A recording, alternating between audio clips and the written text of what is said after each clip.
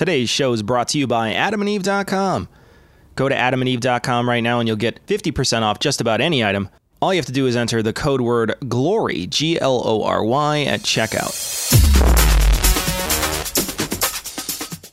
Be advised that this show is not for children, the faint of heart, or the easily offended. The explicit tag is there for a reason.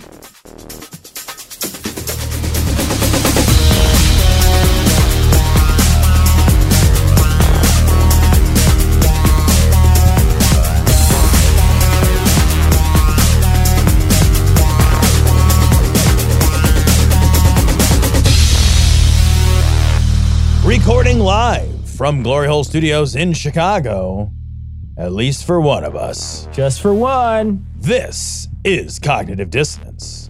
Every episode we blast anyone who gets in our way. We bring critical thinking, skepticism, and irreverence to any topic that makes the news, makes it big, or makes us mad. It's skeptical, it's political, and there is no welcome mat. This is episode 534. And Cecil, yeah, I'm not going to lie to you, buddy. I am ugly jealous that you're in the studio tonight. Yeah. I'm the kind of jealous that you're in the studio tonight that's just like, it's just unfair and it's like kind of mean-spirited, you know?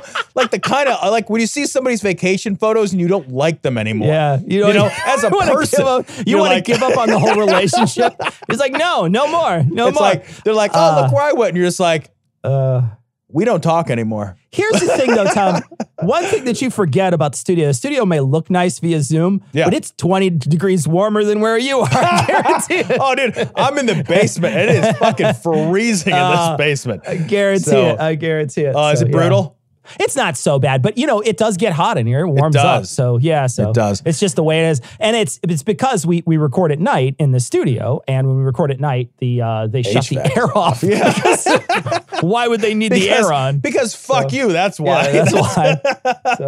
So there's no air, so that's good. Well, we finally have internet back in the studio, so Comcast showed up on Monday, which is great. Yeah, did they give you a call on the number that I provided to them and gave specific instructions to do? Fuckers. And if you want to find out about our Comcast adventure, you can watch last week's live stream. It's such a great company. So done talking about it. Oh, God. You know what, Tom? Yep. I think we need to start the show with a little bit of U.S. Marshal kidnapping. What do you say? Is there a way that we can work that into our schedule today? Well, I don't know, Cecil. That shouldn't be a fucking thing that happens. But yeah, I think that maybe we should. This is crazy because I feel like I don't take a break from the news, Cecil, at all. I read the news several times a day. I read the Times, everything that the Times produces every day on their front page, on their app, so I read through it. I try to stay reasonably abreast of things. And I feel like one day I woke up and was like, wait, what the fuck now in Portland? Seriously, I just I looked at it, was like, and I turned to my wife and I was like, fucking, people are just getting thrown into vans in Portland, Oregon. Portland, keep Portland weird, Portland. Yeah. I thought the same Portland. Thing. And I was just thought the same thing. I thought, wait, Portland? Wait, Portland? All this happened, the genesis of this starts in Minneapolis, and somehow Portland is the place that is, but I'll tell you what, they've been, and it's one of those things that has been happening for a while, right? So this is not just one thing that's happening. This has been happening for a while. They had a little farmer's market there for a while in the middle of the city. I don't know if you remember the little farmer's market they had there. They had a little zone that they had where they basically came in the middle of the night and bulldozed the shit out of it. But they had a little zone where people were hanging out and basically trying to show that was almost like an Occupy. You know what I mean? It felt like an Occupy sort of Wall Street feel to it. And then after that happened, then they started protesting. And what happened was the president kept saying to everybody, because he's Nixon 2.0, right? So he's Nixon 2.0. Yeah. He is the law and order guy. Okay? Hold on. He's like Nixon without integrity. I know. Like that's an honest like thing to say. Out of him. Yeah, they washed it out of him. Yeah, like Nixon had enough integrity to resign. Honestly, he's Nixon without integrity. Yeah, he genuinely is. And he's running the exact same playbook, which is law and order, screaming law and order, saying the country's in unrest. I saw a video this week posted by one of the people on his re-election committee or whatever. They posted a video of Portland, of the unrest up there, of the protesters charging, which I thought was badass as fuck. They shield wall charged a group of these fucking fascist thugs that are coming to kidnap people, and they fucking shield bash charged them with all their shields out, throwing fucking bottles and tear gas back at them, and they chase these federal officers away. And I was like, fuck you, get him, go, get him. But anyway, I'm sitting there cheering, and instead what he said was, this is what Biden's America would look like. And you got to stop for a second and say, but this is Trump's America right now. I know. Thank you. Like, this is what it would look like. This is your current America. This is the direct result of 3.5 years of your fucking leadership. It's your job. He's already projecting the current problems of his administration on a future administration. Yeah, exactly. Here's how he works it. Everything that's bad happened either before he got here or somehow fucking inexplicably happened after he left.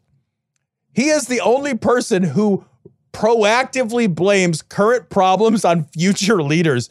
That is did you see, by the way, the protester that like just stripped off all of her clothes in the middle of the street and started doing yoga?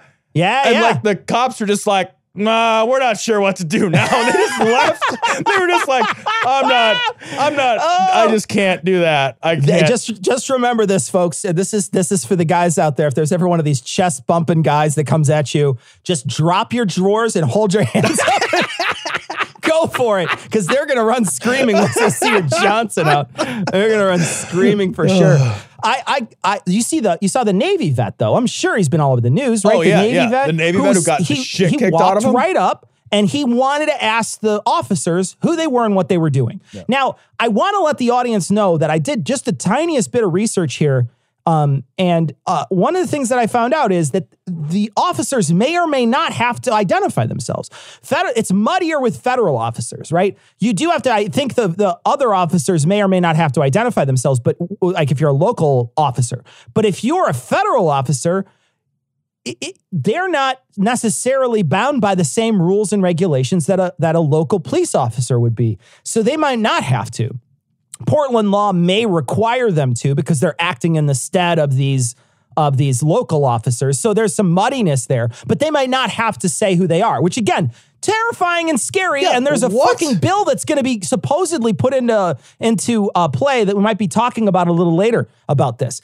So anyway, this guy walks up, and he's a vet, and he tries to talk to them like a vet, to say, hey, I'm a vet, you're a vet, let's have a conversation. You know, both of us were in the military together, we could have a conversation. They beat the shit out of this guy with their sticks, and then when he literally doesn't move, they break his fucking hand. They break this guy's hand, and he just stands there, looks them in the eye, sniffs a little, and maybe spits, right? He doesn't do fuck all. They had to fucking bear spray him in the face to get him to finally spin around.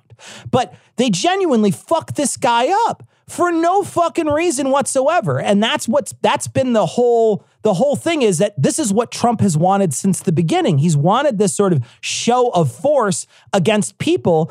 And what's crazy to me, Tom, is that there's a group of people out there, a large group of people, not just a small group, that blame the violence on the protesters no matter what. Yep. And they almost seem to forget that what sparked this off in the first place was not protesters being violent. It was someone murdering someone in cold blood on camera. That's what made people angry. So the violence was already out there when things started, but somehow we have to spin it around and blame the victim, and then somehow make the police the victim in all of this. It's fucking bizarro world. Man, how in the world are like the cops who are just like, what I understand is like on the right for the longest time, like I'm thinking back to, remember those fucking total maroons who like occupied a birdhouse or whatever in Oregon. Yeah. You know, like Bundy, there's Ammon Bundy. yeah. There's like a whole thing on the right about like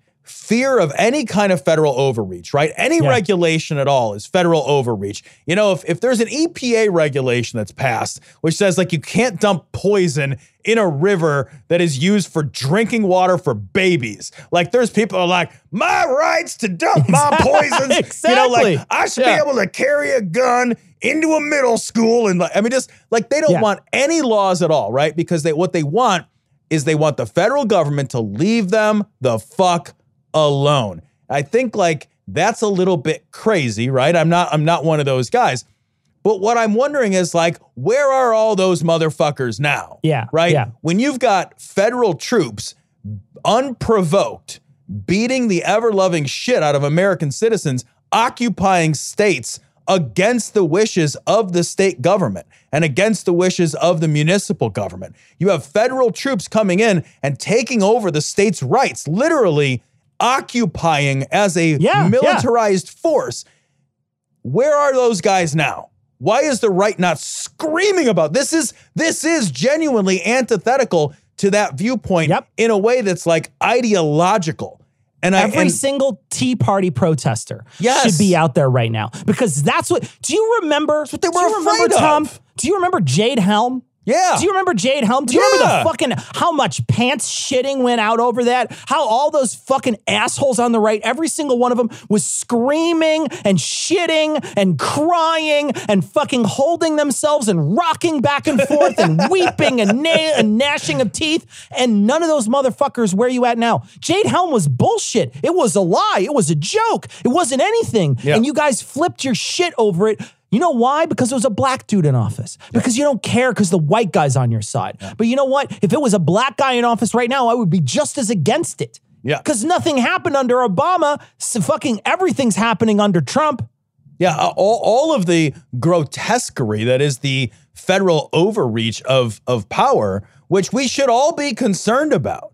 Like this is not the bigger government that progressives are asking for, right? Progressives are asking for larger government interventions. Absolutely. Progressives are asking for more regulations. Absolutely. That is true.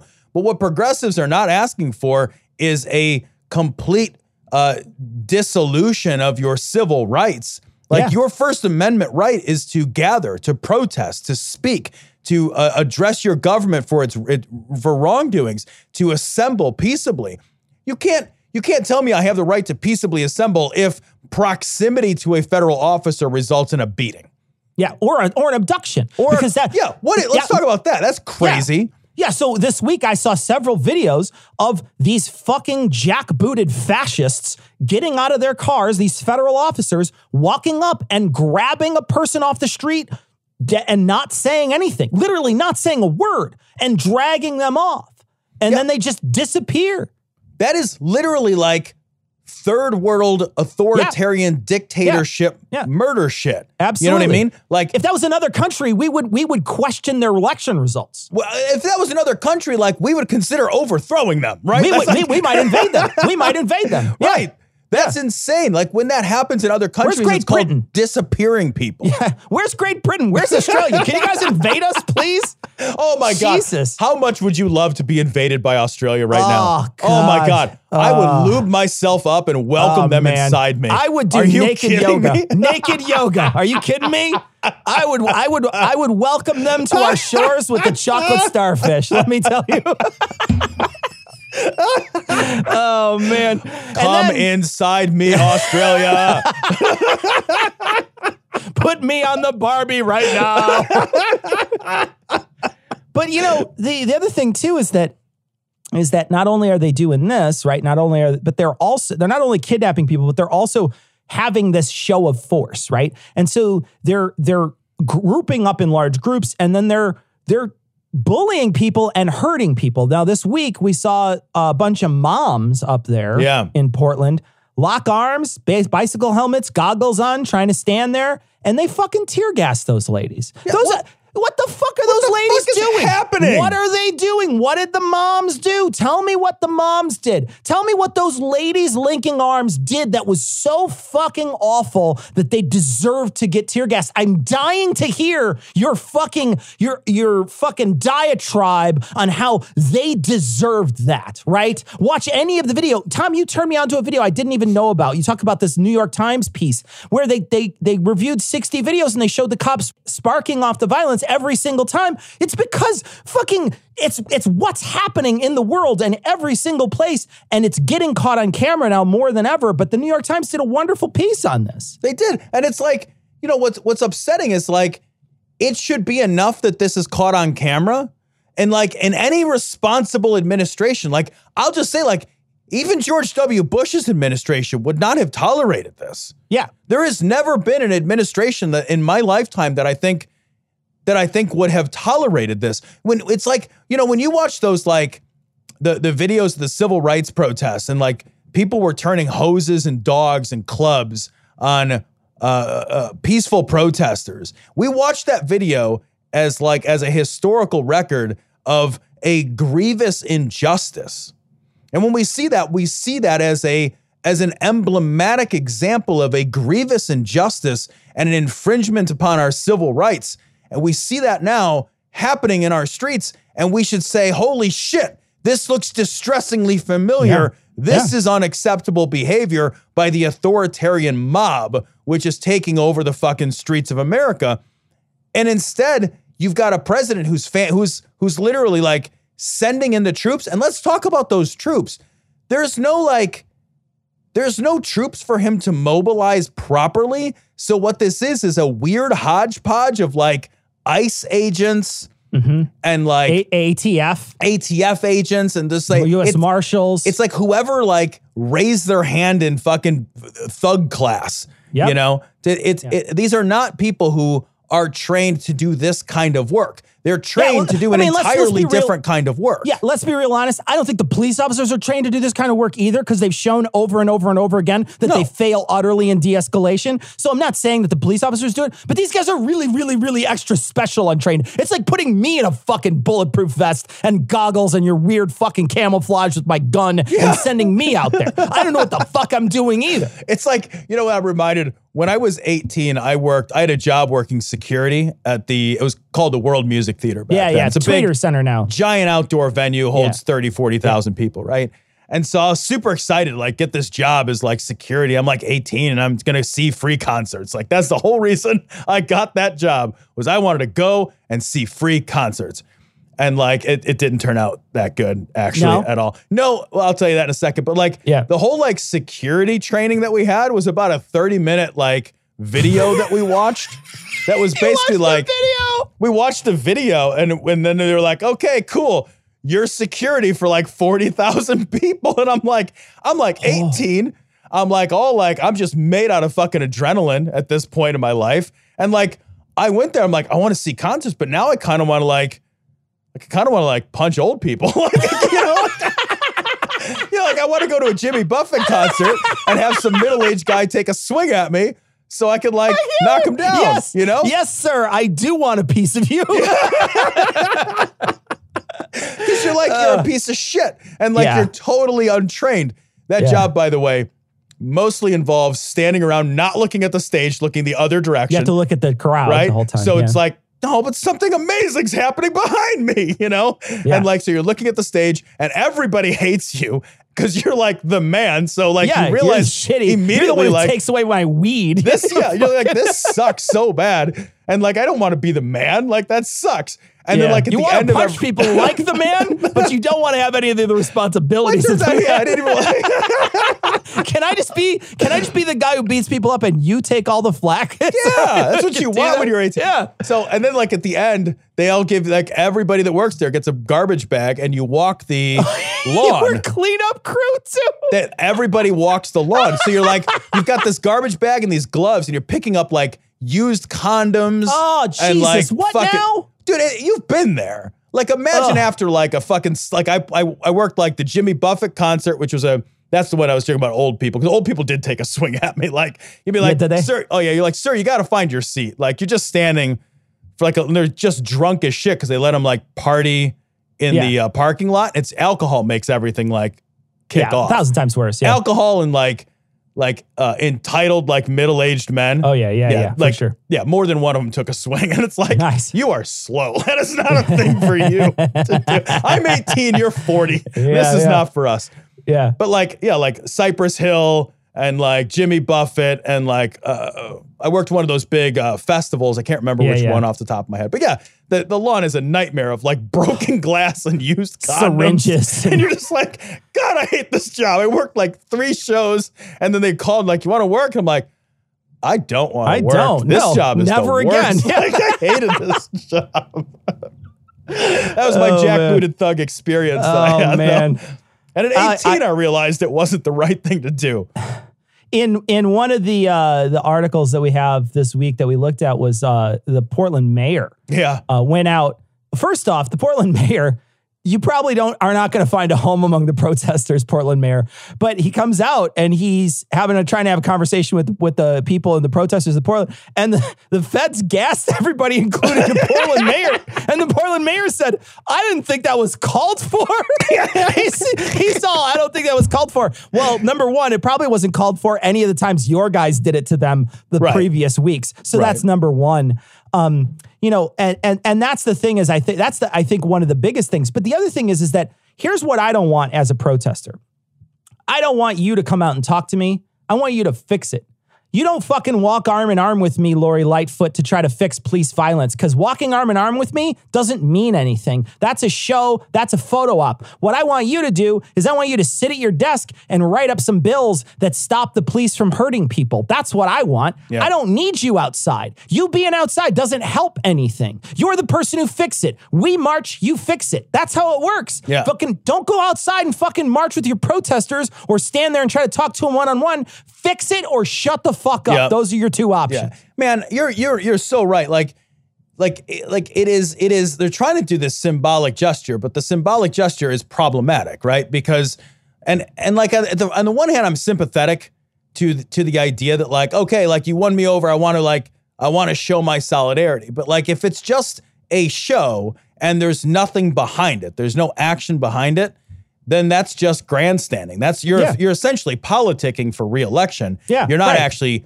accomplishing anything for the protesters. Yeah, so like, I would be down with it if it was like, hey, you know, grab a bullhorn. Here's what I did today to address your concerns, guys. Right? Now I'm sorry that I didn't hear. Now let's link arm in arm. I'm right here with you. I'm using my power to, you know, like, but they don't do that. No. They come out and they're just like, Black Lives Matter. And then they get a little tear gas and then they don't do anything. Then they don't take any substantive action. Yeah. With a lack of substantive action, symbols are like not only meaningless, but symbols are hypocritical if they don't have actions that undergird them, right? Yep. So I thought it was kind of hilarious that he got tear gassed and he was like, well, and he says, that stings. Like, it's no tear shit, gas, dude. asshole. Yeah. Am I pregnant? Am I pregnant? Am I pargant? Am I gregnant? Am I pegnate? Help? Is there a possibility that I'm pegrant? Am I pregnant or am I okay? Could I be pregonate? How do I know if I'm prengan? Can I be pregnant? Can you get pregante? Preganant? So Cecil's story comes from 9.com.au. Man faked death to avoid jail, but typo gave him away. So this is amazing. This guy in New York faces 4 years in prison. That's in addition to his earlier sentences. He stole a Lexus is what he did.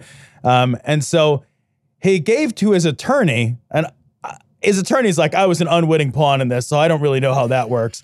He gave to his attorney a death certificate that he like badly photoshopped. And my favorite thing is that like when he photoshopped it, he didn't spell check it. So the reason it didn't work is because he misspelled registry. Man, like if you're going to take the fucking time to Photoshop a death certificate to try to get out of jail and fake your own death, kind of more power to you. First of all, I'm like, hey man, kind of hope that works for you. Because but like, it's pretty awesome. If you see a red squiggle under any of the words, motherfucker, that's one you right click on and fix it. He also has a no regrets tattoo too. I mean, come on, let's be honest. I feel like if you're going to have to fake your own death, that you shouldn't be allowed to do it unless there's some sort of coffin full of money somewhere. That's masquerading as your body. You shouldn't be allowed to do it with paperwork. I just feel like that's cheating. You should have to go through there should be a whole family there crying over your funeral. That's how you fake a death. Have you not seen a movie? Come on. You can't fake your death without the fake fucking ceremony. Like it's exactly. just It's gotta be a ceremony. Deny me the rite of passage of my own, and then you got to go to your funeral and see who mourned you, and they get like pissed off that like people were like standing around like talking about work instead of like. You know, not crying about GPS you. reports are going to be due tomorrow. Fuck you! I'm dead over here. If you could fake your own death, would you go to your own fake funeral? Oh fuck yeah! In a minute. In a minute, I would dress like someone. I would probably want to dress like Sarah. So people could come up and say how sorry they are that I'm gone. If I could do it, I would give my own eulogy because I think that would be so baller. Oh, you got to do it though. I think you could with video easily. Oh yeah, but that's like pretentious as fuck to like record your own eulogy. Fuck it, who cares? You're dead anyway. That's true. That's true. You know? What the fuck? Who cares? I'm not going to give it. That's true. You're not going to care after it's all over. I am 100% Be as recording pretentious as you can. It's your death. Yeah. The world ends when you die. Did you happen to see the cause of death on his fake suicide thing? I didn't know. Cause of death, suffocation. Suffocation. Manner of death, suicide. What did he put a pillow over his face? He didn't asphyxiate. He's got a belt. He's got a belt strapped the pillow to his face. Sorry, I ran out of masks. I was using this pillow instead. Also, in an effort to bone up on foreign policy, I went to the Times Square area to see a film called The Bush Doctrine. It was not about politics. I was embarrassed to be wrong, but mostly disappointed I wasn't right. This story comes from The Intercept. Democrats unveil draft foreign policy platform with promises to end forever wars and regime change. I want to say, Tom, that, for many years, there's been this both sides are the same argument. And we've heard that a lot, right? You hear that a lot. Both sides the same, both sides the same, both sides are the same. And there are some policies in the government that both sides really have been the same for a very long time. And if you look back at the 2016 policies that the Democratic Party was going to be planning on putting into place if Hillary were to get elected, a lot of them were very hawkish policies. And it's really just a holdover from Obama, who was a pretty hawkish president. And it's very heartening, I think, to see that not only are we moving left on some of these social issues that when we came into to the primary season, there was no real talk about UBI. There was no real talk about a lot of the felons voting. There was no real talk about that. There was all these different extra things that were added during the primary that pulled a lot of people left. And now when Sanders is part of this planning committee with Biden's people, and these policies are pretty heartening. Ending forever wars is really huge. I think even just calling out the idea that we have forever wars, because that's never how war is sold to us. I will say specifically talking about our fucking adventuring in the Middle East, the bullshit war in Afghanistan and the even more egregiously bullshit war in Iraq, neither of which accomplished any significant goals. They didn't make us safer. They didn't make the world any safer. And they certainly didn't make Iraq safer. Well, they made us less safe. Yeah. So just selfishly, your foreign policy, generally speaking, should at least benefit you. If it doesn't benefit you, you're doing... Why the fuck are you doing it? Yeah. Right? Yeah. And our fucking nonsense adventuring in Afghanistan in no way benefited us. And our nonsense adventuring in Iraq made us vastly less safer. So they were both bullshit wars, but they were also sold as things we could zoom in, zoom out. America, so strong. And I remember it. I remember the selling of both of these wars. And the idea was you've got no idea how big our dick is. Yeah. We are going to blow through here. We are going to fuck shit up. It's going to be shock and awe.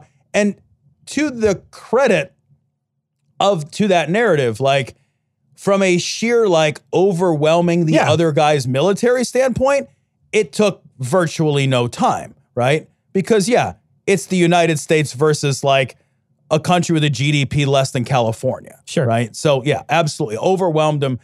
But the second part, the part that like we never seem to like account for is like the, well, okay, what then piece. Yeah. And we don't account for that. And that's how we end up in these fucking forever wars. Because like, it's like if you beat somebody up and it's like, all right, well, you beat him up. What are you going to do about it? Well, I just plan to beat the guy up.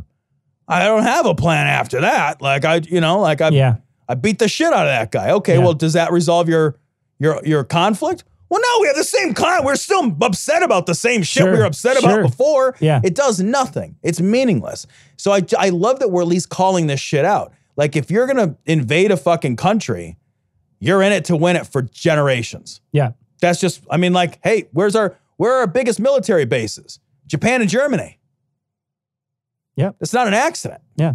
And the imperialist bullshit that we've been pulling forever, getting called out by a party that genuinely was an imperialist party, is heartening, in my opinion. Yeah. Now, I don't know how much they're going to be able to follow through on any of that stuff. And this all comes back down to whether or not you can get things done, right? Because it's not just one person who loves war in this country. There's a lot of people who love war and a lot of people who like to kick the shit out of other countries and a lot of people who love our imperialist policies. And we benefit greatly from those policies. So the very fact that those policies are going to be real hard to change, but it's a good thing to see that there's another voice there that is saying, no, there's a different path, something else that we can try, some other way to maybe even help other people in the world. They're talking about, violence not being your first thing you turn to. It's really not. I mean, when I praise this plan, I'm not praising it for its forward thinking.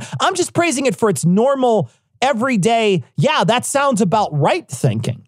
Yeah. Can you imagine if in any other part of life, like one of the options that you had just in your pocket at all times was like, well, if that doesn't work. So, okay, guys, we're really looking to increase our market share across the board, minimum 3% this quarter.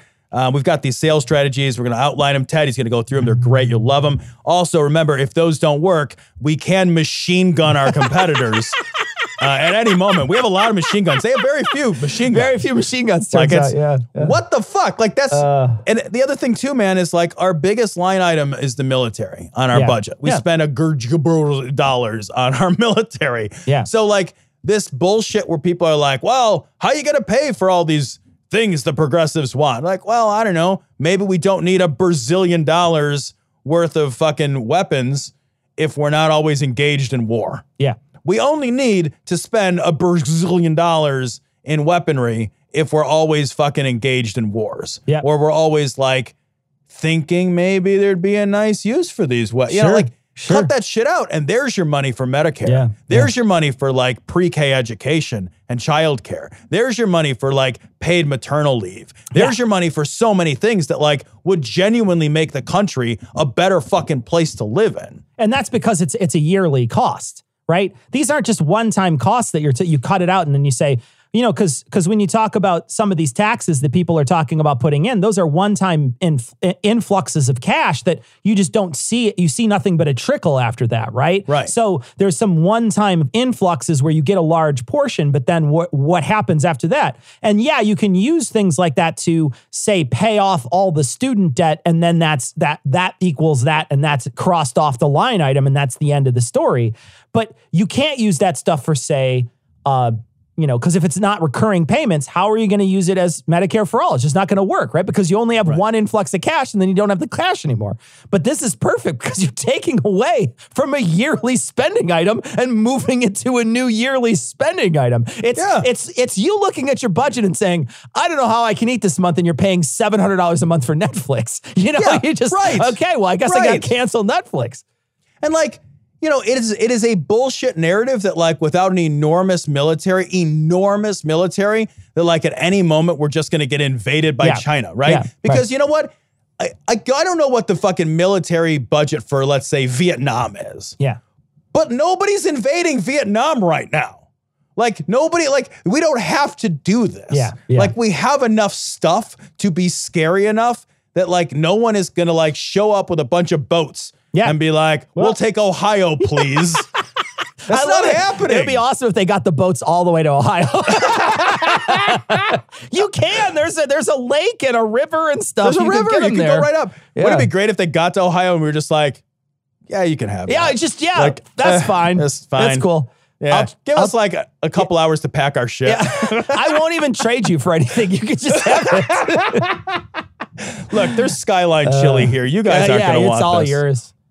Mamma mia, that's some species. Cut. Spicy meatballs, Jack. Sorry. Take 28. Out, Tony. And action. Mamma mia, that's a spicy meatball. Cut. What was the matter with that? The accent. Micey, micey, ballsy, ballsy. Cut. Take 59. This story is stupid and I love it. It's from BuzzFeed News. A college student. BuzzFeed's hard-hitting reporting here. You know what, dude? I love that, like, there are a handful of places like BuzzFeed that have, on the one hand, some genuinely amazing reporting, and then they've got this. Yeah. And I love this so much. A college student pleaded to retake her online exam after a meatball fell and logged her out early. So there's a picture of this woman, and she's standing there forlorn, absolutely fucking dejected looking, with this meatball sandwich. And you can see where the bread had gotten sogged up by the sauce, and it broke through the bread like a fucking dam in Michigan. And like, here's what it says. I am not kidding. I am sitting here eating a meatball sub, taking my econ test. A meatball falls onto my keyboard and exits out the test. I fucking love this. She says, the saddest thing I've ever it seen. hit some sort of escape button and closed the entire browser. Oh, gosh. But she was initially more worried about her sandwich. She says, this is a woman after my own heart. She drops the meatball. Her fucking final or whatever is trash. And she's like, holy shit, is that meatball still good? Yeah. 5-second roll, 5-second roll. You're picking your long hairs off of it to put it back in your sandwich. This is why you don't sing on top of spaghetti while you're doing your econ test. Oh, so I had a class. It wasn't econ. It was an economic. It was a accounting class I had in college.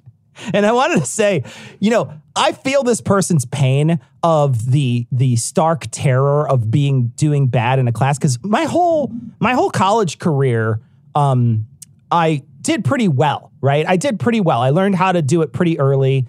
And my first couple semesters, I was not a very good student. I didn't really understand what I was doing, but I figured it out. And in grad school, the graduate school that I've done a couple of graduate schools so far, I did pretty well. I did pretty well for myself because I learned how to take classes and sort of return what they wanted from you. Be very conscious of what they were asking for and be able to return it back to them.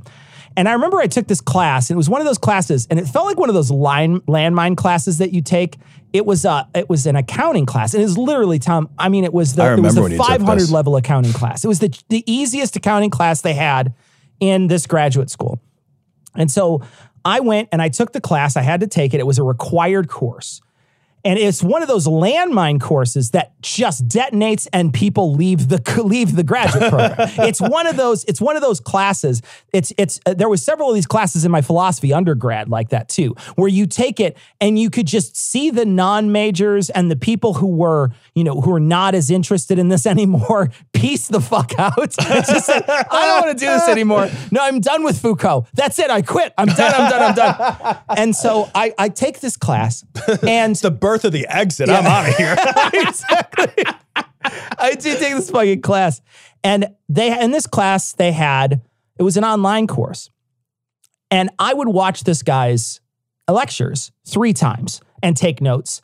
There was pages and pages of vocabulary we had to memorize, formulas and all kinds of stuff. And I actually like math. I'm one of those guys who likes math. I never got to a really high level of math, but all the math I've ever had in my life, I've really enjoyed, especially the stuff that had to do with logic. I really enjoyed. So, I wasn't afraid of the math and I wasn't afraid of any of the formulas, but there was just so much vocabulary and so much new stuff that I just didn't understand. I spent all this time on it. And I remember him saying, okay, so here's what you got to do. You have to take the test, and I'm going to trust you because it's an online course. I'm going to trust you that you're not going to use your notes. It's a no notes test. So it's no notes. You take the test with no notes, and then it's an online course, and so the test comes back to you. And Tom, you know me. You know I would never cheat. I would never cheat. I would never cheat. Yep. And so I started taking these classes. I started taking these tests, and I'm getting 31%. I'm getting 28%. My best test, I think I got a 53% on it. And I'm staring at the grade. I'm staring at the fucking screen after I get a 20, like a 24%. I stare at it. I just studied for 6 straight hours for this test, and I failed it so miserably. I'm just looking at myself, and it's like a black mirror, right? The screen goes dark. The screen goes dark, and it says you failed. And I just look at the screen, and I could just see myself and just see my self-worth crumbling as I stare at the screen. And it gets to the point in the quarter where it's put up or shut up, drop or don't, right? Because if you don't drop, you're going to get a bad grade. And I'm looking at my course grades, and the best thing I got, Tom, was a 53. So I go to see this guy. And I say, man, I'm sorry. I've got to talk to this teacher. So I go talk to the teacher. It's the first time I'm meeting him. And I said, I just wanted to let you know, I got to drop your class. And he said, well, why are you dropping? And I said, what? I'm getting a 24% on your fucking tests. I'm the worst accounting student I've ever met in my life. I shouldn't even be allowed accounting books. You should actually take away all my money. I shouldn't. This shouldn't happen to me. And he says, well, let me take a look at your grade. And he looks at it, he says, you're getting a B+. I don't know what you're talking about. I said, a B+? How is that even possible?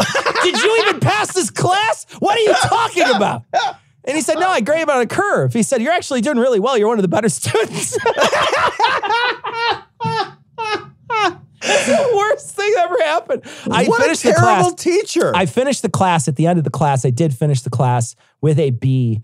But in graduate school, if it's not an A, it's an F in graduate school. I mean, it's one of those things that it felt really bad to even get a B in that class. I tried my ass off in that class. There's some stuff I am destined not to know, and that's it right there. So I would be the guy who dropped my fucking meatball on it, and I would just say, fuck it, I don't even care. I'd eat the keyboard after that.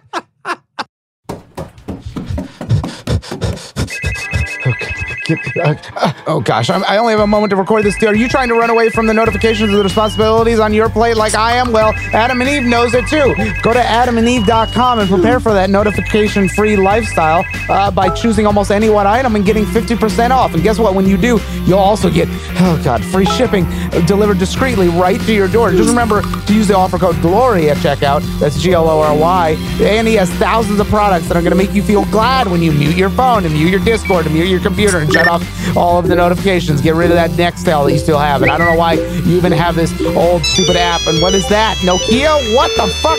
Okay, sex toys. They make being at home so enjoyable. Hell, even shopping at home is more enjoyable when you're shopping sex toys, obviously. So go to adamandeve.com. Use offer code GLORY. Tell everybody to shut the fuck up. I need to beat my meat. Jesus, for what? Just please leave me alone. Go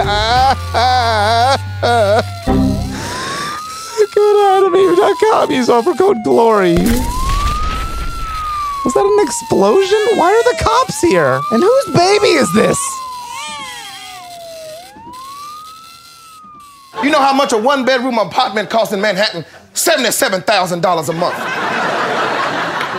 You know what a roof costs? You can't afford it. You know what breakfast, lunch, and dinner costs? Put it this way. It'd be cheaper to eat a roof. Well, believe it or not, I have never been a governor anywhere.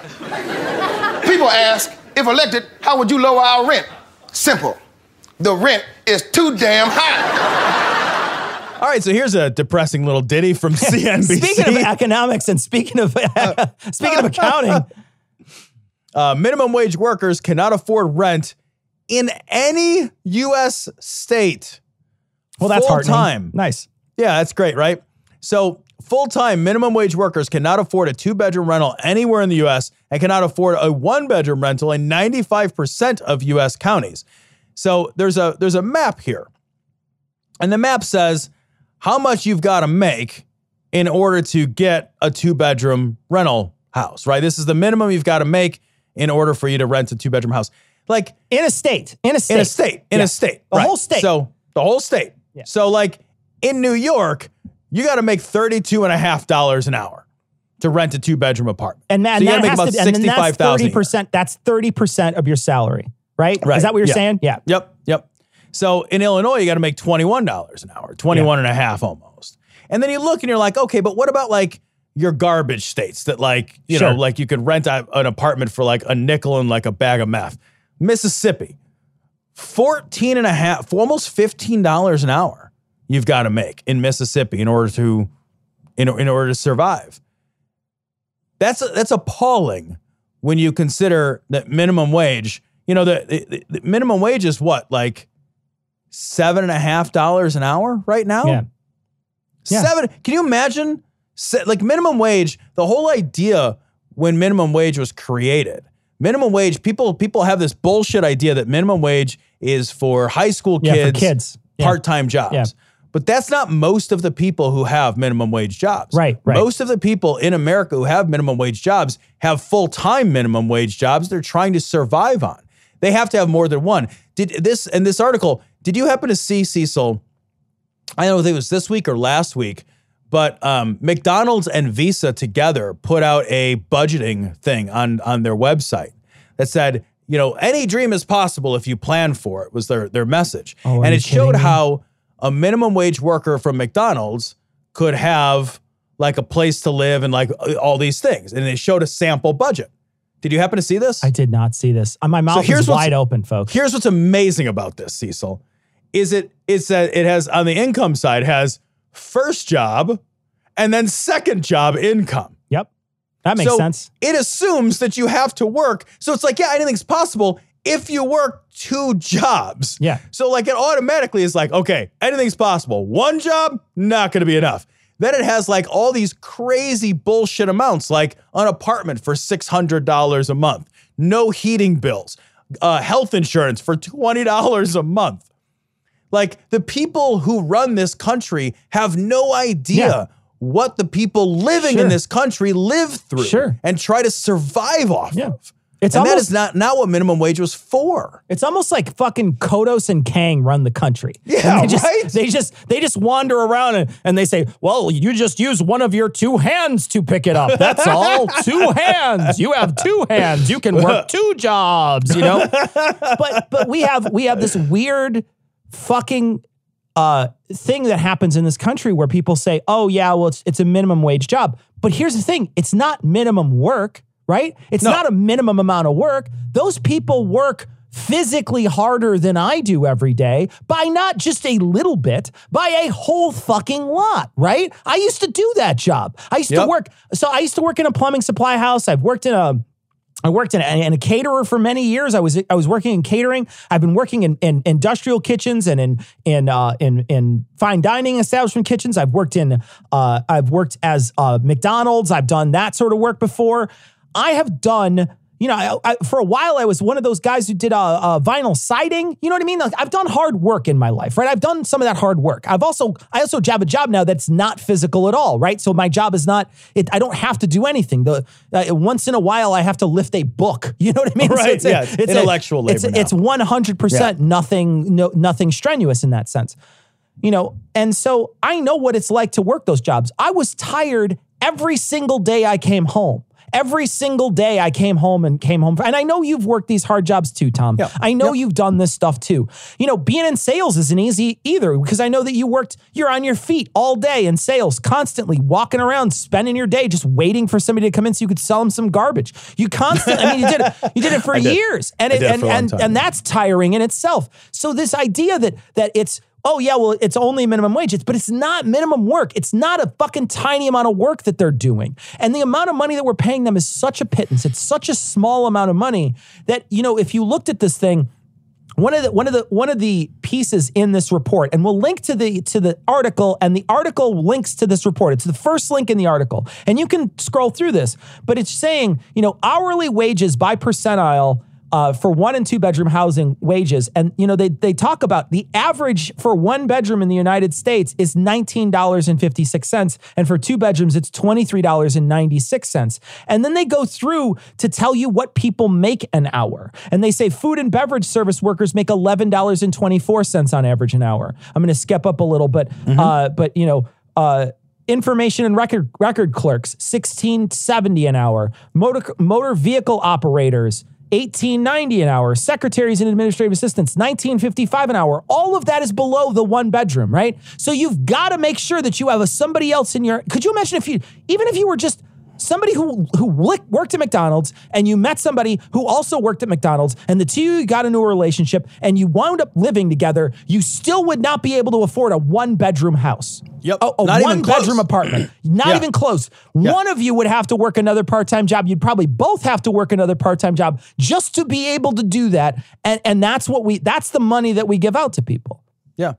And like people then, and what if you want to have a family? Yeah. Oh no. No. Come on. It is egregious. Like we are in a crisis situation with wage inequality in this country, and the wage inequality and the cost of housing are a huge monster fucking problem. And the pandemic is really going to show how bad that problem is, because a huge number of people have missed their first payments. Yep. They've missed their second payments. Yep. And those payments are that shit's gonna come home to roost. Yep. And when it does, there's gonna be a massive spate of evictions, foreclosures. People are gonna be put out on the street, and they're not gonna have anywhere to go. Yeah. And that is coming. That is not that'll happen. No, that's definitely that is 100% on the fucking way. Yeah, if they don't do anything about that, for this. Yeah, if they don't do anything about that, yeah, and they can. There's answers. They're not easy answers, but there's answers. But they're not. The problem is that we live in a society that is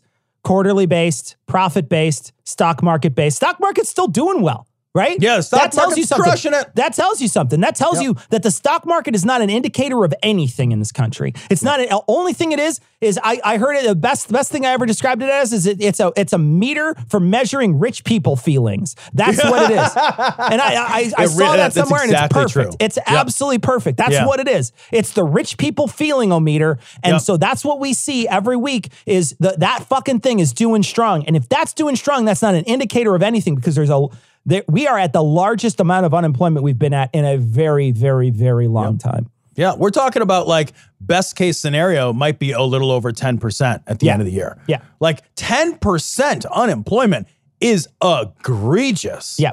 That is a nightmare situation for this country. Especially because we live in a country where a lot of people we have limits on the social safety net, in that there's time limits that people can only be on it for a certain amount of time. And then there's also limits when you talk about felonies. So if somebody has a felony, you're not allowed into that social safety net. And so those social safety nets aren't even there for you if you have a felony. So you're in a situation at this point where it could be very, very serious for a lot of people, because we've essentially just turned them into a permanent underclass.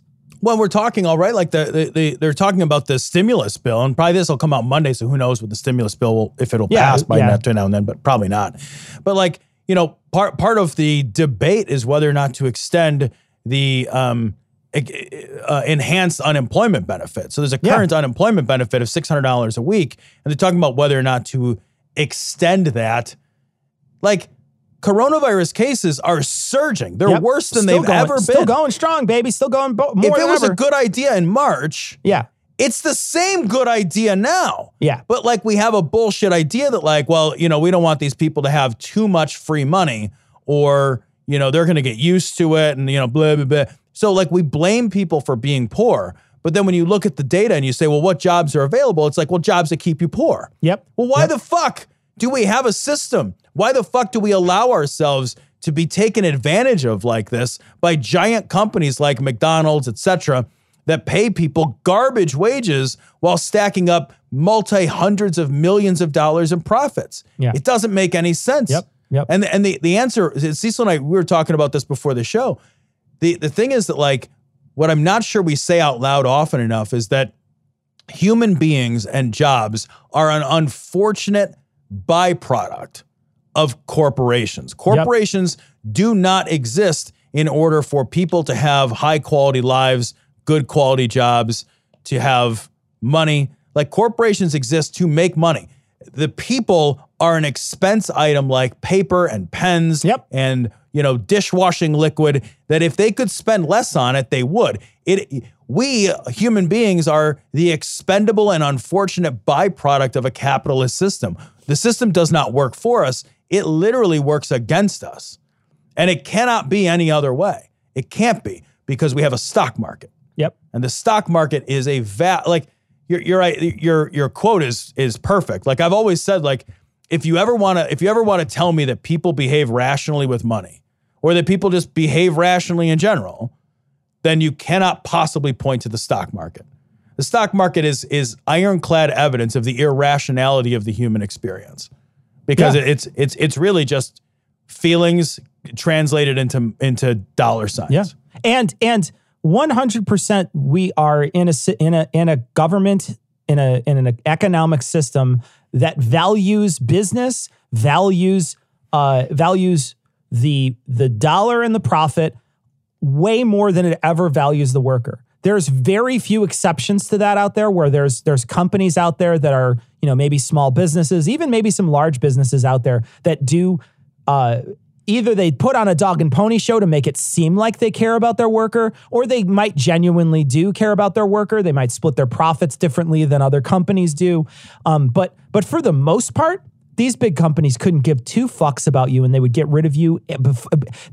There's no loyalty at all down from on high. That loyalty never works downward. It always has to work upward. The loyalty always works its way up. And so we need to start realizing that, and need to start realizing that we're in a shitty, terrible relationship. We're in the worst relationship, and we need to finish this relationship. What's also amazing to me, Cecil, is like there will be people who will defend corporations' indifference to people. I've seen it a million times, and it's like, well, you do realize you're people. Yeah, you're a person. Like you and everyone you love is people. Yep. Right? Like, why do I give a fuck if, like, McDonald's, which is an idea, it's not even real. Yeah. There is no such thing as McDonald's. They're not even a restaurant company. They're like a real estate company too. Yeah, right. A franchisee real estate company. McDonald's isn't somebody I can hug. Yeah. McDonald's isn't going to help me move. Yeah. Like, McDonald's isn't something I need to care about. But the idea that, like, we all can't band together and look at the system and say, hey, it should really work for people, because at the end of the day, that's what all of us are. Even rich people are people. Yeah. The idea that, like, we look around and we're just like, we're indifferent to the suffering of us. Yeah. Yeah. How are we indifferent to our own suffering? There's nothing I care about more than my suffering. Yeah. What the fuck?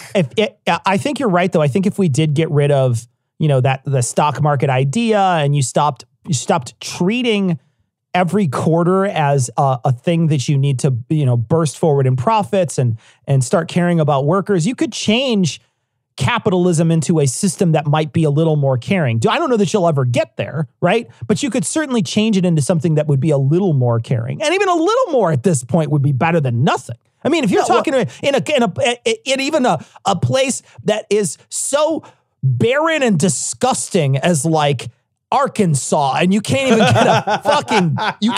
get with a low-paying job a place to live. What are you gonna live in? Out by the moonshine jug out back? What is happening? They should pay you to live in those states. What the hell? You should be like, look, I've got at least half of the teeth that I was born with, like that, and I wasn't born with any. Like, here's what George Soros, I know you're a fan of the show. Here's what you need to do, George. George, you need to start subsidizing people from blue states to move down to the garbage states and pay their rent for 5 or 6 years so we can vote all of those garbage people out. That's what you need to do, George. You got plenty of money. You got plenty of money. You could subsidize enough people to go down and flip counties. I mean, how hard would it be to flip some of these podunk shitty counties and get rid of all, if you moved 400 people down there, how hard would it be to flip that county? You'd flip the shit out of that county. You kidding me? Yeah, there's more pigs than there are people in these counties. So you just go down there and flip them. Come on, George, do it. Move some of us down into the crappy South. We'll make it better. I guarantee. I did think that with all the people going work from home as a result of the pandemic and the way that companies were restructuring so they weren't going to bring workers back when this was over. Oh, yeah. I was really wondering, is there going to be an exodus of skilled workers taking their job with them and moving to places that are more affordable to live? Sure. And I thought about that. And then the next day I saw an article where Facebook said hey, if you decide to move, we are going to adjust your salary based on the cost of living to the place that you move. Shit, what? So you got your Silicon Valley salary, but if you leave Silicon Valley and take that to North Carolina, they are going to adjust your fucking income down so that you can't benefit from it. Even though you're providing the same service to the company, the same service which was valued at X dollars to that company, they just don't want you to win. They don't Facebook came out and basically said, fuck you. Yep. That's what that is. Fuck you. If you leave and try to better your situation, we will penalize you for it. I'm standing here inside Flappy's, a diner in downtown Richmond, Virginia, where just a few moments ago, the unthinkable happened. Senator positive Barack Obama went negative. A computer model of the coffee cup shows that the 5-ounce cup that was labeled half empty actually had 2.57 ounces of fluid in it, making it more full than empty. No response yet from the Obama campaign, but the incident was captured by cell phone and is circulating on YouTube. Hey, would you like to top that off? Oh, yeah, that would be great. Thank you very much. My cup is half empty. Fox News will keep on this story or any story that shows Barack Hussein Obama in a bad light. This story comes from The Intercept. Trump holds up a chart on Fox News that shows he's lying, then lies about what it says. So this is so on Fox News Sunday, Chris Wallace, who I do like Chris Wallace, Chris Wallace interviewed the president. And he did, to a large degree, hold Trump's feet to the fire on many issues. He kind of didn't let him wiggle too much. I think it was about as contentious as you can expect a conversation to be with a reporter with a president like Trump, who would just stand up and walk away if it got worse. Sure. You can't. I don't think he could have pushed him too much harder. I think you're probably right when it comes to that. I just feel like there was a lot of times that what Chris Wallace did. Now I watched this whole 40 minutes time. I know you did too. Yeah. When Chris Wallace was asking him questions, he would call him on the first lie, but then he would let the second lie slip. Or he would. Yeah, he didn't press. He never pressed the second time. Yeah. And so I saw a lot of people bending over backwards to bat this guy on the back. But I recognize too that there's only so much that you can do because there's only like you said, he'll just get up and leave, right? Right. Or he'll throw a tantrum or he'll change the subject. And I also got to say too, the last 10 minutes of this is Chris Wallace begging Trump to like him. He's saying, look, I'm mean to other people too. Is there any way that you could really like me? Because I'm very fair when it comes to putting other people's feet to the fire. You should like me, Mr. I was like, get the fuck out of here. I didn't care. I read that a little different. Yeah, it felt really pandering to me. I don't know. Maybe I'm just cynical, but it felt very pandering to me. I guess I read that part a little differently, but I could be wrong. So I read that as Chris Wallace saying you attack everybody in the media, but the attacks that you make are unfair because I behave the same way toward everybody that I behave toward you. So attacking me is it's nonsensical. I hold Democrats' feet to the fire. Sure. Then he flashed yeah. So I think he was trying to point out the hypocrisy of him calling fake news on anybody who's hard on him by saying look, I'm hard on everybody. Yeah. It's not the narrative I think that Trump spins is that the media is particularly hard on him. And I think what Chris Wallace was trying to do, and maybe he was clumsy about it, was say, look, I'm hard on everybody. Yeah. So that's just my job. Like, it felt why? like validation to me. It felt like he was looking for some sort of validation. And maybe you're right. Maybe there was an underlying point that was missed on me. But it's one of those things that since Fox is so sycophantic all the time that I couldn't extricate that from it, right? If I see any other clip, everybody's always just waiting for him to come on their face. So it's just this constant, always Fox is being a sycophant. So when I see somebody doing something that may have some sort of ulterior motive to make them feel like they're trying to get a point across, I miss the point because Fox is constantly gaping, waiting for him to fucking shoot his load in there. What I did love about the interview was that it was fact-checked in real time as you watched it. Yeah. So, like, they'd be talking, and, like, the president would say something, and then Chris Wallace would stop and be like, actually, here's what really is. And, like, you could not watch that and just watch it as an uninterrupted string. When the president said something that was bullshit, it was like, boom, fact-checked right on screen. We looked into it. Like, when he tried to call Biden out for saying, well, Biden wants to defund the police. And he's like, give me the charter. And they hand him the charter and it's not on there. Yeah. And he's like, yeah, he never got back to us with it because it doesn't exist. Yeah. And he shows it on the, it's like. Because there's barely, I think there's like maybe one person in all of government at this point who tentatively agrees with defund the police. Right. So there's not a single person on any side at this point that is saying defund the police. So when he says Biden said defund the police, no, Biden is just as much on their side as you are. Like, who the fuck are you kidding? Get the fuck out of here. But one of the things that happens in this interview is he gets called out for the coronavirus numbers. And it's always this, it doesn't matter who's in the fucking office. Somebody's going to try to spin their job as if they're doing their job in a competent way, right? That's just what's going to happen no matter what.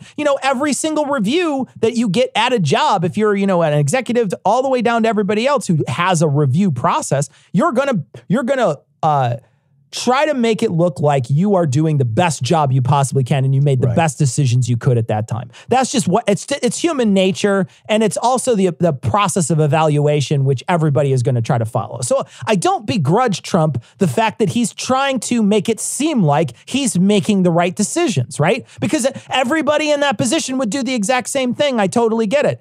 The problem is that he's lying about the decisions that he's making, he's lying about the numbers and the very facts of the case. So that's the problem I have. I don't have a problem with him trying to say that he's trying to do the best job he can. In fact, I would be very forgiving if he would be truthful and at least just say, I'm trying to do the best I can. Instead, he's lying and saying, I'm doing the greatest job in the world when he's not. So weird about it, too. Everything he does is so weird and awkward and, like, bizarre. They had this like arm wrestling match about the coronavirus thing, and like he shows them the graph, and then Trump holds it like upside down at one point and like calls for a graph that shows different shit.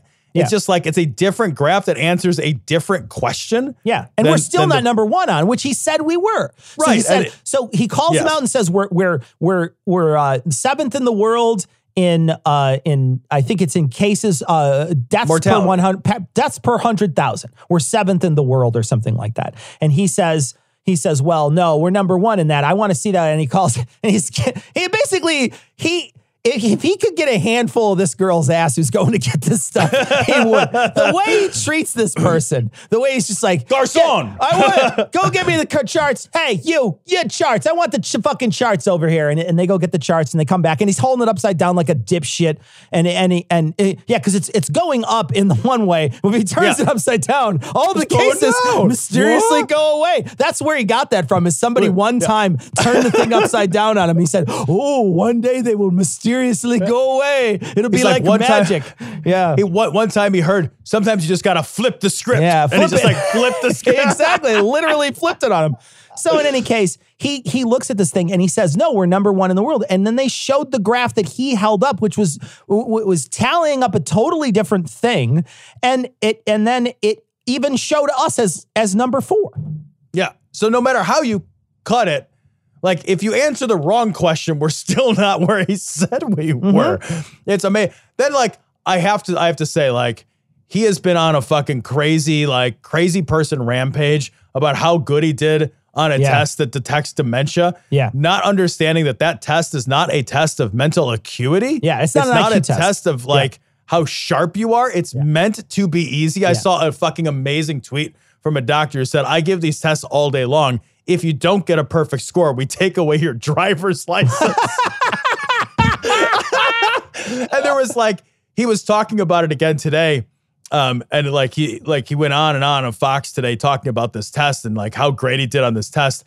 And he kept like repeating over this like 5-word phrase. He's like, one of the things you have to do, it's very difficult. It's very difficult. One of the things you have to do is they give you 5 words, man, woman, child, whatever. He said camera, car, whatever. Camera, car, whatever. Yeah. And like, you have to memorize, and then they'll come back later and ask you to repeat it back to him. And he's like, a lot of people can't do that. You get extra points if you get it in the right order. And it's like, no, it's a binary yes or no. You don't get extra. There's no extra credit on the fucking MCOA test. That's not how that works. My favorite part of that whole interview that he did today was he messed up the repetition of it once. So he said the repetition of it, and then he said it again a minute later, and he didn't repeat what he had just said. He gave himself the test, Tom, and he failed it today. Yeah, and he's also like, it's so funny because he's bragging about it, and he's like, and they're like, whoa, how did you do this? Nobody's ever done this. It's like, nobody's ever remembered 5 things in sequence. Are you fucking kidding me? I could do that. I'm a fucking numbskull. I could fucking do that. Hundreds and hundreds and hundreds and hundreds of people could do that. My 9-year-old daughter could do that. No fucking problem. She doesn't forget a goddamn thing. Like, and I love too that he's bragging about his memory, but when he opens it up, he's like, took the test, whatever they call it. Yeah. And it's like, you forgot the name of the test. You don't even know the name of the test. You forgot the name of the test, and you're bragging about how great your memory is. And then he's and throughout the whole thing, he's attacking Biden now. Biden is hiding in his bunker. Again, projection, which is what Trump did. Trump hid in his bunker, and that one day when there was mad protest outside and he was like peeking out the windows, asking the security people if they could go outside and shoo the protesters away with fucking tear gas and helicopters. And then he's projecting there, and then he's projecting here too when he keeps on saying Biden isn't mentally all there. He keeps saying the same thing. Look, I'm not saying that Biden or Trump are mentally all there, either of them, when it comes right down to it. But genuinely, I think they're both on the same playing field. I think they're both, they're probably both a little bit foggy at this point. They're both really old. I was never really wanted Biden to be in there in the first place, to be perfectly frank. But Trump is making it seem like he was accepted to Mensa with this. That's what he's making it feel like. He's talking about the MCOA as if it's like this big fucking deal. And it's like, he got into Princeton or something. He got the highest score he could on the ACT. It literally is a pre-screening for dementia. That's all that it is. Like, if you don't fail that test, that means that so far you don't have dementia. Yeah. That's it. It doesn't mean like, well, it's not like most people fail that test. Yeah. God damn. But people are going to buy it, dude. Yeah, people are going to be like, president took a thinky person's test, and he's a super turns thinky out person. He can remember 5 things, even if you ask him about it later. He's like, a super genius. Look at him go. Wow. Yeah. That's going to be our new qualification for president. You have to be 35 years old at least, be an American citizen, and be able to remember 5 things. I want to talk quickly. I don't know if you saw it today, Tom. Did you get a chance to see Alexandria Ocasio-Cortez address the House floor? Yes. Yeah. So today, Alexandria Ocasio-Cortez, this last week, there's a guy by the name of Yoo-Hoo or something. What is his name? What's his name? Yoho? Yoho? Like, what a fucking name. Fucking Yoo-Hoo or whatever. Yokel. He looks like the guy who's going to play Boss Hogg in the Dukes of Hazzard reboot. Guaranteed. I didn't see him. Guaranteed. I got to look at him. Although, to be honest, there's no way he would jail any white guys, so who are we kidding? But anyway. He does. Right? Doesn't he look like a boss? He looks like every city councilman in every southern state in every movie you've ever seen. That's what he looks like. But anyway, this guy is walking by Ocasio-Cortez, and this is seen by reporters, right? So this isn't just Ocasio-Cortez who's saying this. This is seen by reporters, and it's seen by a right-leaning reporter from The Hill, okay? Right. So the Hill is there standing there talking to someone, and I don't know who was being interviewed. I'm not sure if it was AOC or it was you who were being interviewed, but someone walked by someone else. I think Ocasio-Cortez was being interviewed because no one wants to talk to this guy. And so this guy walks past, and as he walks past, he calls her, dangerous and awful and yada, yada, yada. And she ignores him. She turns away from him and she continues to talk. And as he comes back out, he calls her a fucking bitch. He says, you fucking bitch. And then he leaves or whatever. And she doesn't say anything about it. She doesn't react to it. She doesn't say anything about it. He comes on the floor the next day because The Hill prints it. The Hill is like, fuck you. I saw it happen. I'm going to print it. I'm going to tell people it happened. A bunch of people then went with the reporting that The Hill came out with. And so he comes onto the floor and he gives this speech where he says, yeah, you know, I'm a very passionate guy, but I have a daughter and I have a wife and I would never say anything to hurt anybody. Ocasio-Cortez comes out today and literally eviscerates this guy. It's amazing. It's just it's 10 minutes you want to see. It's on our Twitter feed. If you dig on our Twitter feed, you'll find it. It's really quite awesome. It's 10 minutes you'll want to listen to. But one of the things that she does is she says, you know, you basically hid behind your family as a shield, and it's pathetic. It's a sad, pathetic thing that you've done to hide your misogyny behind the shield of the women in your family. And it's gross and disgusting. And what it is it's one of those moments where you get a chance to see somebody who's had enormous privilege throughout his life get called on it, and the way he reacts is everything. The way he reacts is absolutely everything. It's a blueprint to how you react when you have privilege and you're called out on it. And her response, she's like, I'm not accepting the apology because it's not an apology because he didn't even acknowledge that he did it. Yeah. He did not. He came out and said, I can't apologize because I didn't do it. Yeah. Yeah, you did. Yeah. Just like own your shit too. Like what I don't understand is like, this could be like, if he came out and said, you know what? I was just wrong. I should never have said that. That was a stupid thing for me to do. I was all worked up, which is no excuse. And I was wrong. And I'm really sorry. And I got to do better. And I'll do better from now on. That's not okay. I should know better. That would be a moment where like people could look at him and be like, yeah, you fucked up, but I could still hold some respect for you. Sure. And it wouldn't blow up into this opportunity for somebody on his side that he is clearly not aligned with to fucking roll him over. And she this is not a woman that like is ineloquent. Oh, she is amazing. Incredibly eloquent. She's amazing. So to underestimate her is just a grotesque mistake. Like what a stupid fucking thing to do. He made this bed. Like what a fucking numbskull this man is. He made this problem for himself. I can't wait for her to get older and for her to get more power in these places because she's a far left leaning voice. She's somebody who I think is constantly doing the right things in politics, which is antagonizing the other side in a way that is not offensive, but is in every way pushing their buttons. Yeah. They would be absolutely apoplectic if she was nominated for president. I mean, could you imagine? You know, they would lose their minds. I mean, and this is not something that is out of the realm of possibility. She has many years between her and that age range. Yep. She could do a lot of things between now and then. She came on strong in the last couple years. Yeah. She could easily catapult herself to a position of some pretty great leadership in the House. Maybe she takes over a Senate seat instead.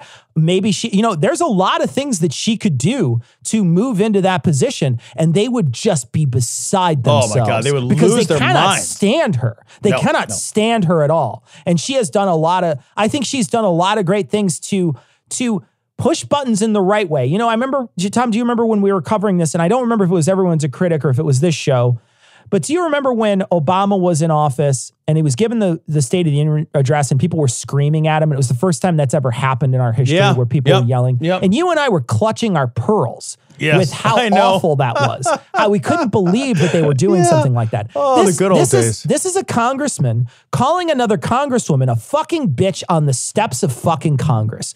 Yep. There can't be anything lower than that. I get Tom and I, we swear and we're shitty and whatever, but I'm not in fucking Congress, man. Yep. If I was in Congress, I would have a totally different demeanor. There needs to be there's something to be said about a civility that has to happen there. And it has not had. It's been turned down. The bar is so low now. It's a pathetic, low, disgusting bar where something like this is allowed. You know, a while back, what happened a couple years ago? Because gosh, my memory with all the Trump stuff, I can't remember. But somebody, I think, called someone else a liar or something. And there was this big uproar because a Republican got called a liar. But you could call a congresswoman a fucking bitch and nothing happens. Well, they hate her in part. They hate her for I think 4 reasons that like just are absolutely, they cannot handle it.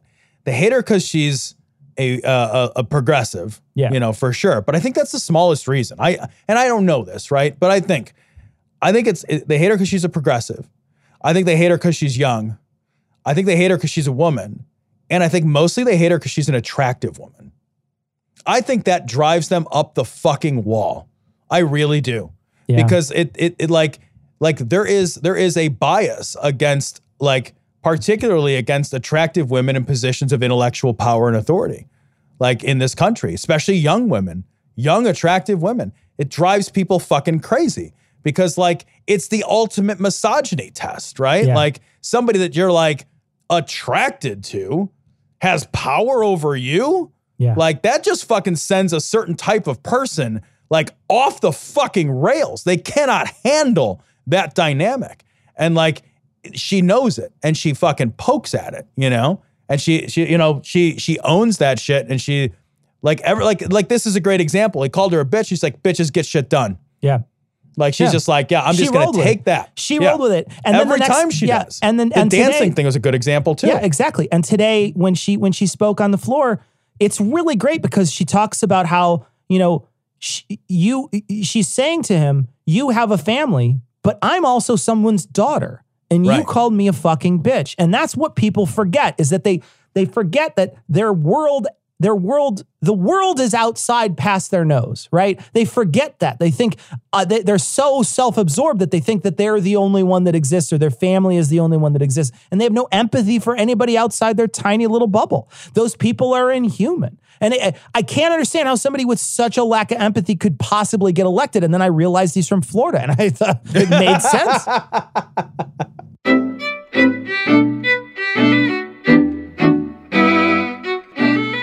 So we want to thank our patrons. Of course, we want to thank all our patrons. And we'd really love to thank our newest patrons. But Ian didn't put the patron names in the notes.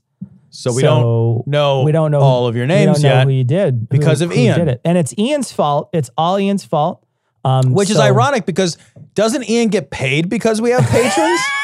You know what?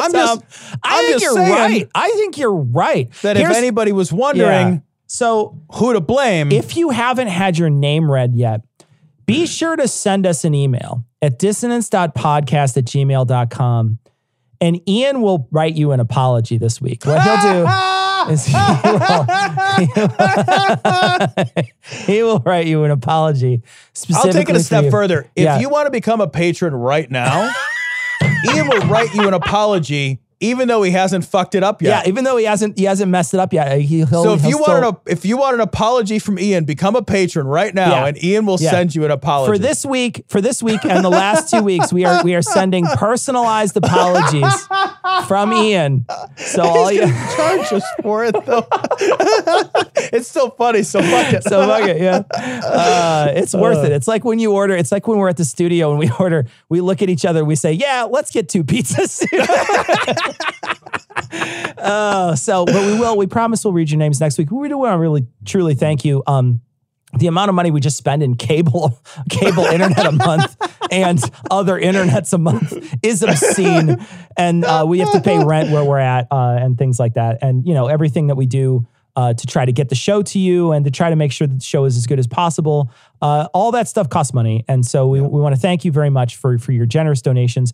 The money also goes to a little peace of mind just in case one of us loses our jobs, which is in this climate possible. So it's not a 0% chance. Definitely not a 0% chance. Tom and I for a long time have had day jobs and it may be one day that we have a podcasting day job, which it sounds like a nightmare. It's terrifying. But it's something that we may have to resort to. And so we thank everybody who has come out to support us and make sure that if we do, that the safety net is there for us. So we want to thank you very much for that. So we got a little bit of email. One thing we got a message. This is a patron message from Todd with 3 Ds. And he says that he's a hypocrite. He said, I just wondering if you guys do this. He's a hardcore Dodgers fan. He goes to the game and he bets on one of the players, and the player does something, and he says the guy says, first I want to thank God, and I yelled, fuck yeah, and then I immediately crossed my chest so that my foul mouth wouldn't jinx the good news. I love that part. He says, I'm a fucking atheist, so it was pure nonsense. Do you guys ever find yourself accidentally reverting to childhood God stuff by accident? And I do all the time, because I say, God damn it. I say God, I say Jesus. Actually, it's so funny, because when I first started meeting atheists, one of the atheists I met, he went to University of Chicago, and it was one of the first people I met outside of college that was an atheist. And he used to say gods. When instead of saying, when you would say, oh, God, he would say, oh, gods. He would always pluralize it. And to me, that was one of those things that really turned a lot of heads, because people thought he was some sort of primitive fuck. And you just, and you turn around and say, yeah, but you believe in one too. What are you doing? I'm more inclusive. Yeah. Fuck you. This is a liberal institution. Exactly. But it was one of those things that really, I thought was actually a really interesting way to do it, to try to flip it on its head. And I don't know that I've ever tried to consciously try to change my speech patterns to get away from that, because it's just how I was raised. You would exclaim Jesus or God when something would go wrong, or when you were incredulous or things like that. That's just how I was raised. So I still do it. And in fact, one of our early bad iTunes reviews, I think, was someone saying, atheists still say, oh my God, no thank you. And then they stop listening. I definitely use it as an exclamatory. Sure. I'll say, "Oh, Jesus Christ!" Yeah. I love that. Like, it crossed his chest so his foul mouth wouldn't, because that's wouldn't jinx. Because that's both just like religious and also like superstitious. Sure, you're dipping into some weirdness there. That's great. That's like crossing all kinds of bones. Do you do any superstition stuff? Do you knock on wood or anything?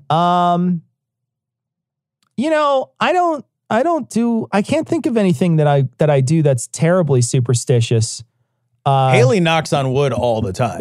I would walk under a ladder. I would step on a crack, all those weird, dumb things. Because when you say them out loud, how on earth could you possibly believe it, right? Once you say it, once you speak it, how do you look back on it and say, no, that's fucking nonsense. Yeah. Right. Yeah.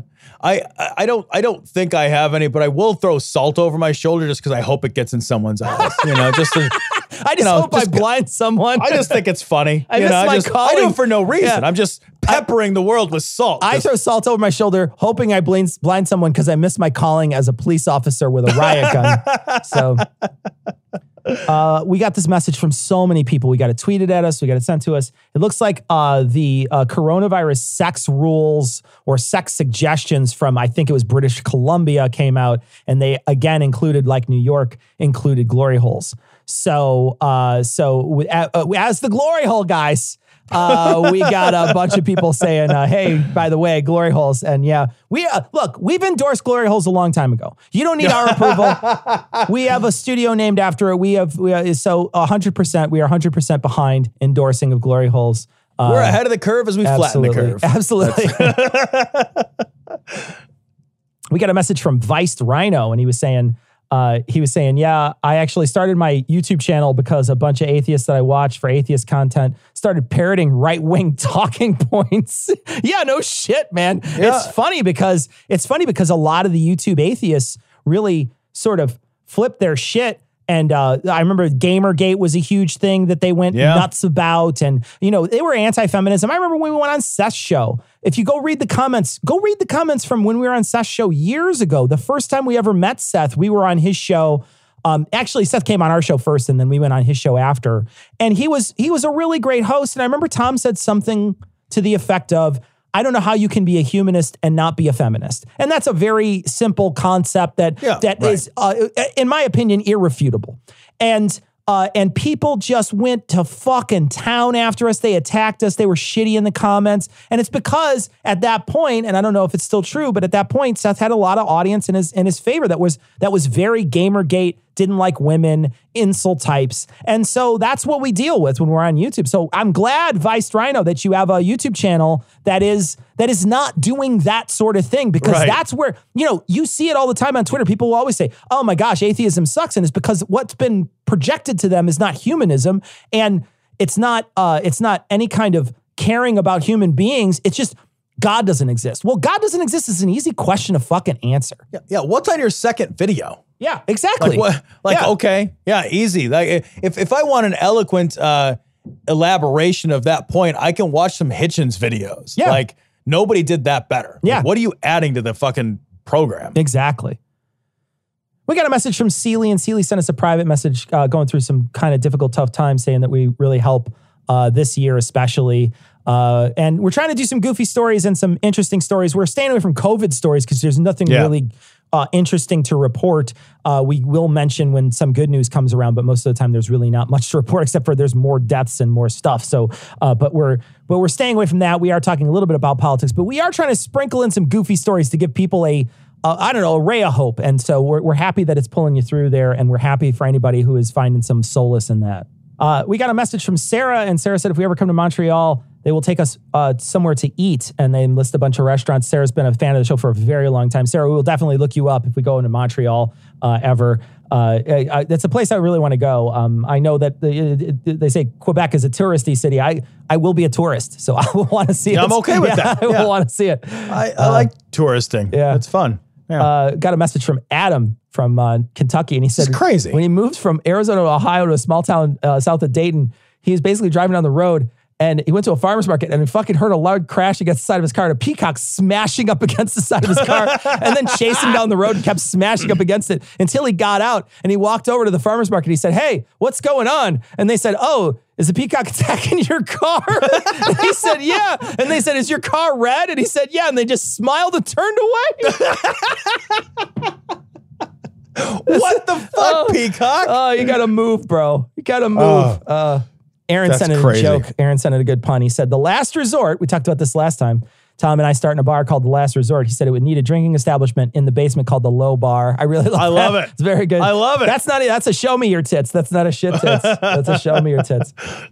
We got a message from Graham. And Graham said, if you want a real psycho birds, look into cassowaries. And I know we were saying emu bad, where I guess it's emu. You're supposed to say mew, it's not emu, because I guess they only live in Australia, so we're supposed to go with what they say, which is emu. You know what? I don't think they're going to be offended. Yeah, if I may, we got corrected on it. I will change my pronunciation when an emu writes me a letter. When an emu sends me an email. Over here. Could you imagine if we would have done that? If we would have done that in Australia, if we'd have done the emu thing and we just said emu on stage, everyone would have booed at us. Just screamed at us, thrown a fucking shoe at us. But I saw this week someone posted on our Facebook page, on our Facebook fan page, someone posted a video of a guy brining an entire 80-pound ostrich and then smoking it in a smoker for 16 hours. And they show them eating it, and they show what they... the guy's the first time he's ever actually worked with a bird like this, and he said, I would figure out different things to do with it in the future. But, they tried it, and he said it actually tastes like beef. It's crazy. So I've had ostrich a number of times, and it is very much a beefy. Yeah. It tastes very much like beef. It looks like beef. Yeah, it's red. Like it's delicious. I will say this: that the bird that he had, it looked like a fucking dinosaur. It was so goddamn big. It was over 100 pounds. They had to literally cut with a grinder one of the shelves out of the smoker in order to fit it in there. That's how big this fucking bird is. It's so worth your 10 minutes of watching this movie. It's so worth it. So check it out. That's amazing. It's on the fan page. So that is going to wrap it up for this week. We are going to be back next week with another show. We are waiting to record our live stream, so we can't tell you how great our live stream was now, but I'm sure it was great. You can check it out. Always great. You can check it out at 9 p.m. Central. Tonight we're going on a little later, 9:30. But you can still check out all our live streams in perpetuity on YouTube, Facebook, all those places that you would normally check out a saved video. They're all there for you to check out. And if you're a patron, you get these audio versions delivered to your stream every week. But we want to thank everybody for listening and everybody for watching. Come join us on our live streams on Thursday nights, 9 p.m. Central Time. And we're going to leave you like we always do with the Skeptic's Creed. Credulity is not a virtue. It's fortune cookie cutter, mommy issue, hypno-Babylon bullshit. Couched in scientician, double bubble, toil and trouble, pseudo quasi-alternative, acupunctuating, pressurized, stereogram, pyramidal, free energy healing, water downward spiral, brain deadpan sales pitch, late night info docutainment. Leo, Pisces, cancer cures, detox, reflex, foot massage, death in towers, tarot cards, psychic healing, crystal balls, Bigfoot, Yeti, aliens, churches, mosques and synagogues, temples, dragons, giant worms, Atlantis, dolphins, truthers, birthers, witches, wizards, vaccine nuts, shaman healers, evangelists, conspiracy, doublespeak, stigmata, nonsense. Expose your sides.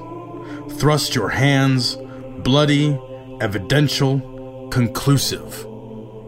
Doubt even this.